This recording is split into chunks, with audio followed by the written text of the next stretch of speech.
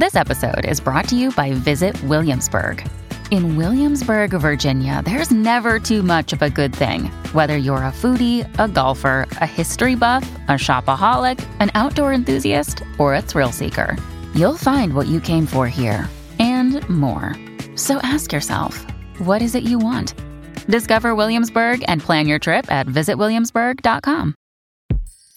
Previously on The Nod. When I was born, I lived in what was a log cabin. Everly Hairston was born on the Cooley plantation, the very same plantation where her ancestors had been enslaved. They would call us Hairstons when I was living on the plantation, and their name was Harston. Their wealth and their slave holdings earned them the title the Rockefellers of the South. We would have to stay out of school to pick cotton. I hated that. When it was finally sold, the Harstons would take 70 cents of every dollar, and her family would only get 30. My grandfather was always praising them. And my grandmother, she would say, "Oh, you need to stop it. They ain't shit." Cooley was the economic engine for the entire county, which made its owner, Judge Peter, a powerful man. So many people that I knew had just stayed on plantations, and that's not what I wanted for me. She took the 16-hour trip to the loud, crowded, and rushed tempo of New York City. He takes his hand, and he touched me on my thigh. And he said to me, "On your days off, you'll be with me." Oh my gosh, how am I gonna get out of this? Several years later, she went completely blind. So I went back to college. I had to fight all the way. Scores of Hairstons started coming together for a family reunion. And Judge Peter was there. As far as any Hairston was concerned, the Harston family had been good to them. And you could have heard a pin drop. Until one day, Everly, who never stopped fighting, picked a new fight. It was like, I don't believe she did that. But I had said it.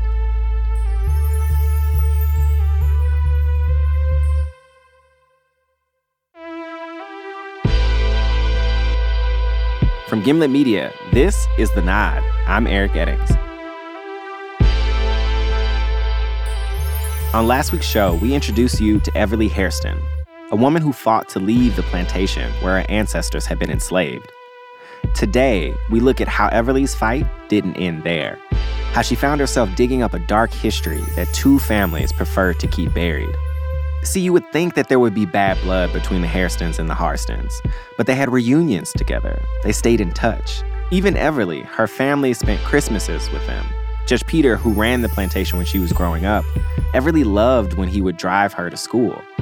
Even Everly's parents, who were sharecroppers for the white Harstons, wouldn't speak ill of them. But how could it have gotten this way? And what would it take for it all to come undone? If you want to understand the messy, tangled history of the Hairstons and the Harstons, there's this one story that's a good place to start. It's from the end of the Civil War, when the Harstons were still some of the most prominent slave owners in the South. One of their biggest plantations was called Cooley, and one of the slaves on Cooley was named John Goolsby. He served Judge Peter's grandfather. John Goolsby was a very important slave. Henry Winsek is a historian who wrote a book about the Hairston family. He was a valet, and he was kind of the head factotum on the plantation before the war, the Civil War. And he went off to the Civil War as an aide to Peter Wilson Harston. In April of 1865, Goolsby was forced to make a choice. The Union Army was marching through the South, raiding and destroying plantations in their path. Cooley was on the horizon. Preparing for their arrival, Goolsby had been trusted with one very important task. As the Yankee column was approaching Cooley, he loaded up all of the white family silver and hid it in a wagon and drove north to another one of their farms. You seriously can't underestimate how dangerous this is. This black man was alone in slave territory with a wagon full of things he knew the North wanted to steal. But he rode on. And when he got to the farm, he buried the silver in a vegetable garden. After he had buried it, he was stopped on the way back by a Yankee patrol who threatened him with death if he didn't say where his owners were and if he happened to know the whereabouts of any silver.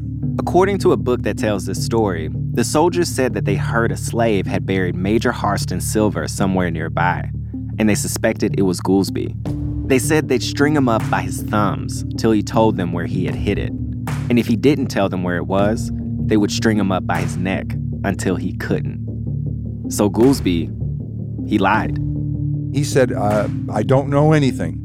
He told the soldiers that not only did he not know about the silver, he didn't even know Major Harston. And he persuaded them and then went on his way. There's this phrase, blood is thicker than water. It's usually used as like a shorthand for the idea that loyalty to family, your blood, trumps everything. But there's another, less common interpretation of the phrase. The full phrase, some claim, is, the blood of the covenant is thicker than the water of the womb. Not family blood or genetics, the blood of a covenant, blood shed in battle, an agreement made when you're fighting on the same side. That's what ties people together. Now, I don't feel like I can presume to know why John Goolsby buried that silver. Was it that he felt loyalty to the Harstons? Was he worried that the South would win and he'd be punished? Was he trying to protect his family? There could honestly be a million explanations. But here's what we do know. That act formed a covenant, that these families are bound together by a common history, and that the history is positive. Benevolent master, loyal servant. Even after the war, John Goolsby's children and grandchildren would stay on Cooley, working for the Harstons. Generations later, one of Goolsby's descendants would be born on the plantation. And she would be the one to finally break that covenant. Her name? Everly Hairston. It was a late summer day in 1996. The Hairstons were flocking to North Carolina for the annual Hairston Clan reunion. The 3-day celebration culminated in a banquet. More than 500 Black Hairstons dressed up in their Sunday best and filed into a massive ballroom. It's like an ode to their ancestry. This is Princess Hairston.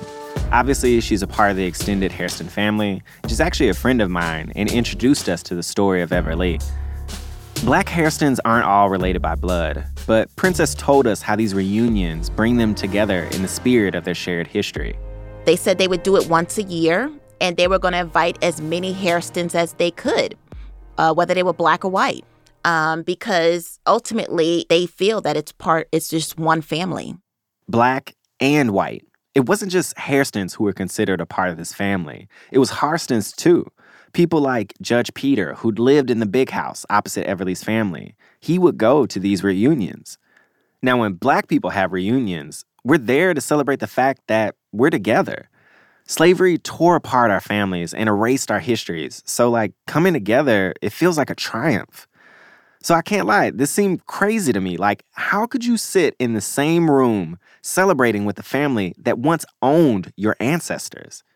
Well, there's one pretty big reason. It's this thing that Judge Peter did that a lot of the Hairstons were grateful for. Here's Henry. He wrote a book about the plantation, and the first part of it was his family's history and a little bit of the history of the slaves. But much of the book was taken up with a list of all of the slaves that his grandfather had owned, which Judge Peter very laboriously compiled from 20 or 25 different lists. These records date back to the 1800s. Using all this information, the judge built a giant index. And he not only identifies who they are and approximately what year they were born, he identified what fields they worked in different times of their lives. Did they marry? Did they have children? This is Diana Roman. She's a white descendant of the Harston family. She's been helping digitize the records Judge Peter compiled. What Judge Peter has done is mind-blowing. He's had to literally manually transcribe thousands of people. It had to have taken him his entire life. It is so overwhelming when you sit down and you start to look through these ledgers because they're so massive. It was extremely emotional for me, and I'm going to get choked up talking about it now. It just felt like there were hundreds of people looking back at me. I can't imagine my family on either side ever having that much information about where we came from. Like, a window that far back into the past is something most Black American families will just never see. A lot of Hairstons were grateful to have this information, and it made sense that Judge Peter would attend the reunions. He's part of the reason why they can trace their connections. There's also a deeper reason why the Hairstons were invited, and that goes back to the Goolsby story. See, that understanding of the benevolent master had turned into an understanding that the Hairstons had treated slaves well. The Black Hairstons that I spoke to almost uniformly said that the oral history in their family was that their slave ancestors were very well treated, very fairly treated by the white Hairstons. That's Henry Winsek again. They were very, very good at giving, prepared, potted remarks about how well they loved each other and how well they were treated, and they were so glad to see each other. And so everybody put on a smiley face. But that changed. Everly and her family went to a few reunions in the 80s and 90s. The darker side of their history was mostly unspoken, hidden underneath the celebrations and pleasantries shared between the Hairstons and Hairstons. And for 20 years at these reunions, it was surprisingly chill. But there was a lot no one talked about. How the white Hairstons had plumbing and Everly's family didn't. How white Hairstons took 70 cents of every dollar earned on the cotton that Everly's family picked. How there were a lot of other stories from deep in the past that contradicted the narrative that they were all one big happy family. All of this went unsaid until one year, Everly Hairston would utter two words that would drag what everyone thought was history into the present. That's coming up after the break.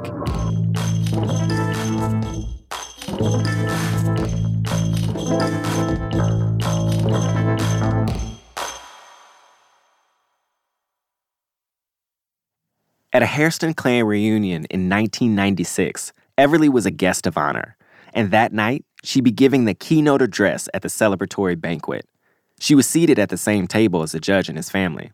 At the time, Everly was giving speeches pretty often about her life, and so she got up and started to give the same speech that she'd given many times before. I was talking about how I had succeeded in life, some of the things that I had done. So I told that story about how we were up in the fields, 10 or 15 yards down that cotton row. I saw a brown snake. So I yelled to my brother, "It's a copperhead!" I climbed onto a bag on the very top, just trembling and shaking, and praying inside, "Oh my God, please, there must be a better way of life for me." But instead of just saying what I said when I was up in the fields, she turned to the judge and said, I thought that there had to be a better way of life for me, Mr. Peter. And you could have heard a pin drop. It was a shocking moment for a number of reasons. One was, a black person just didn't speak to a white person in public that way, or even in private. It was like, I don't believe she did that.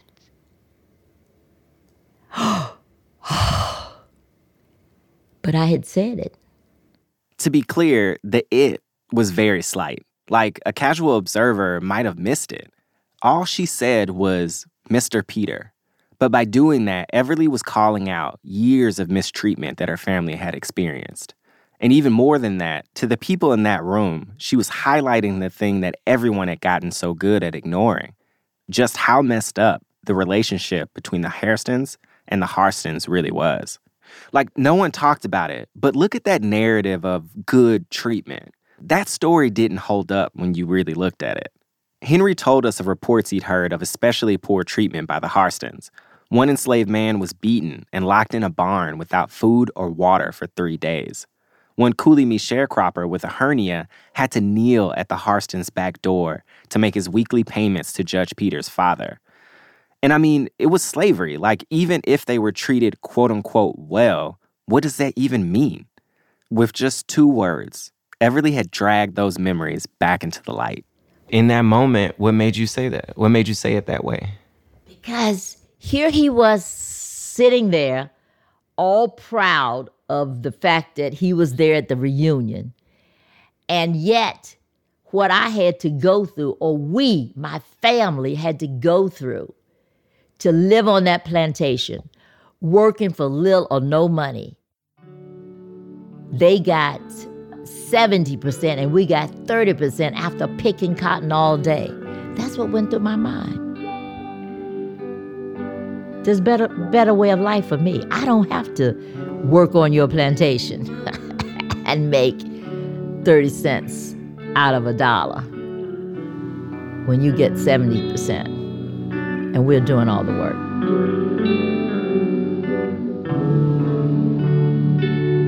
I had broken through years and years of quietness, of silence, people not talking about what it was like to be on the plantation. And just by merely saying, there had to be a better life for me, Mr. Peter, that broke it. And what was Peter's reaction? Like, how did he respond? He turned completely red. And he got up, he and his wife, and they left. Judge Peter and his family left before the banquet was even over. But lots of other Hairstons came up to Everly after her speech to congratulate her.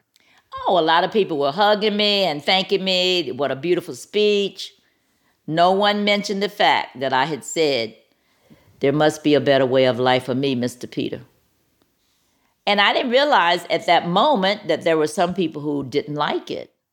In the weeks and months that followed, Everly started hearing from other Hairstons who felt like those two words had opened up an old wound that nobody wanted to talk about. The people that I cared about the most were critical. They criticized me. Princess Hairston, my friend who introduced me to Everly, has a theory about why nobody really talked about these things before. It's about survival. When the information is passed down from people who grew up in slavery to the next generation who is post-Civil War, they only tell them the good things about what happened. They never tell them the horrible things that happened. Well, I don't want this next generation to know because I don't want them to ever get upset about it. I don't want them to ever speak negatively to the white Hairstons and we lose something, or we can't find housing, or we can't find a job now, or the whole town might come against us. And so Black people harbored a lot of pain. The Hairstons actually did get money from the Hairstons, scholarship money. So maybe that's a part of the reason why people were upset with Everly. But I could see other reasons why people would be angry with her for digging this history back up. The way I look at it, the silence had gotten them to this point. You know, the idea of white descendants of slave owners coming to the Black family reunion, it's post-racial and it's exciting even. I imagine people felt like, hey, we got here, we made it. Isn't the thing to do now to just move past it all? But to Everly, moving past it wasn't enough. They said, that's the way it was then. Those are the times we lived in. Okay, so what? I don't make excuses. It was the time that we were living in, but was it right? And what's wrong with saying it was wrong? I lived through it, but was it right? 2 years after the reunion, Everly went back to Coulee with her in-laws to show them where she grew up. It was the first time since the big speech that Everly and Judge Peter had a private moment together. Well, when I got to the front door, he met me there because I had called ahead and said we would be there, which I always would do. And he said to me, come on in, young lady, because I have something to say to you. So I didn't like that tone. I'm thinking, oh, what is this all about? So he kind of escorted me into the living room. So I walked in with him. He said, Everly, I treated William and Charming quite well. William and Charming were Everly's grandparents. I said, I disagree. Now, nobody would disagree with Peter. I said, I I disagree. When you hope for what they could have and should have given your family, like, what does that look like? Do you think they should have given some of the land? A house that had running water and a bathroom. Decency. I said, they worked for you all of their life. All of their life. What do they have to show for it? Nothing. They don't have anything. Because they gave you their complete life. No pension, no money in the bank, nothing. I disagree with you. And so he said to me, they couldn't do any better. Boy, did that hurt. I said to him, perhaps they couldn't, but you made them think that they couldn't do any better. In 2007, Judge Peter passed away. He was 93. His son sold the plantation in 2015. When Brittany and I went to visit Everly this summer, she was living with her family, her son, his wife, and 3 grandkids. Together, they share a custom-built home overlooking the Hollywood Hills. Everyone has their own room. In that beautiful house, there's a window frame hanging on the wall. It's from the cabin where Everly grew up on the Cooley plantation. Her son ripped it out for her and hung it up in their new home. It hangs next to a picture of the original cabin. It's a reminder of how far they've come. Judge Peter said that Everly's family couldn't do any better than the life that he and the White Hairstons provided them. But Everly is living proof that what the judge said simply isn't true.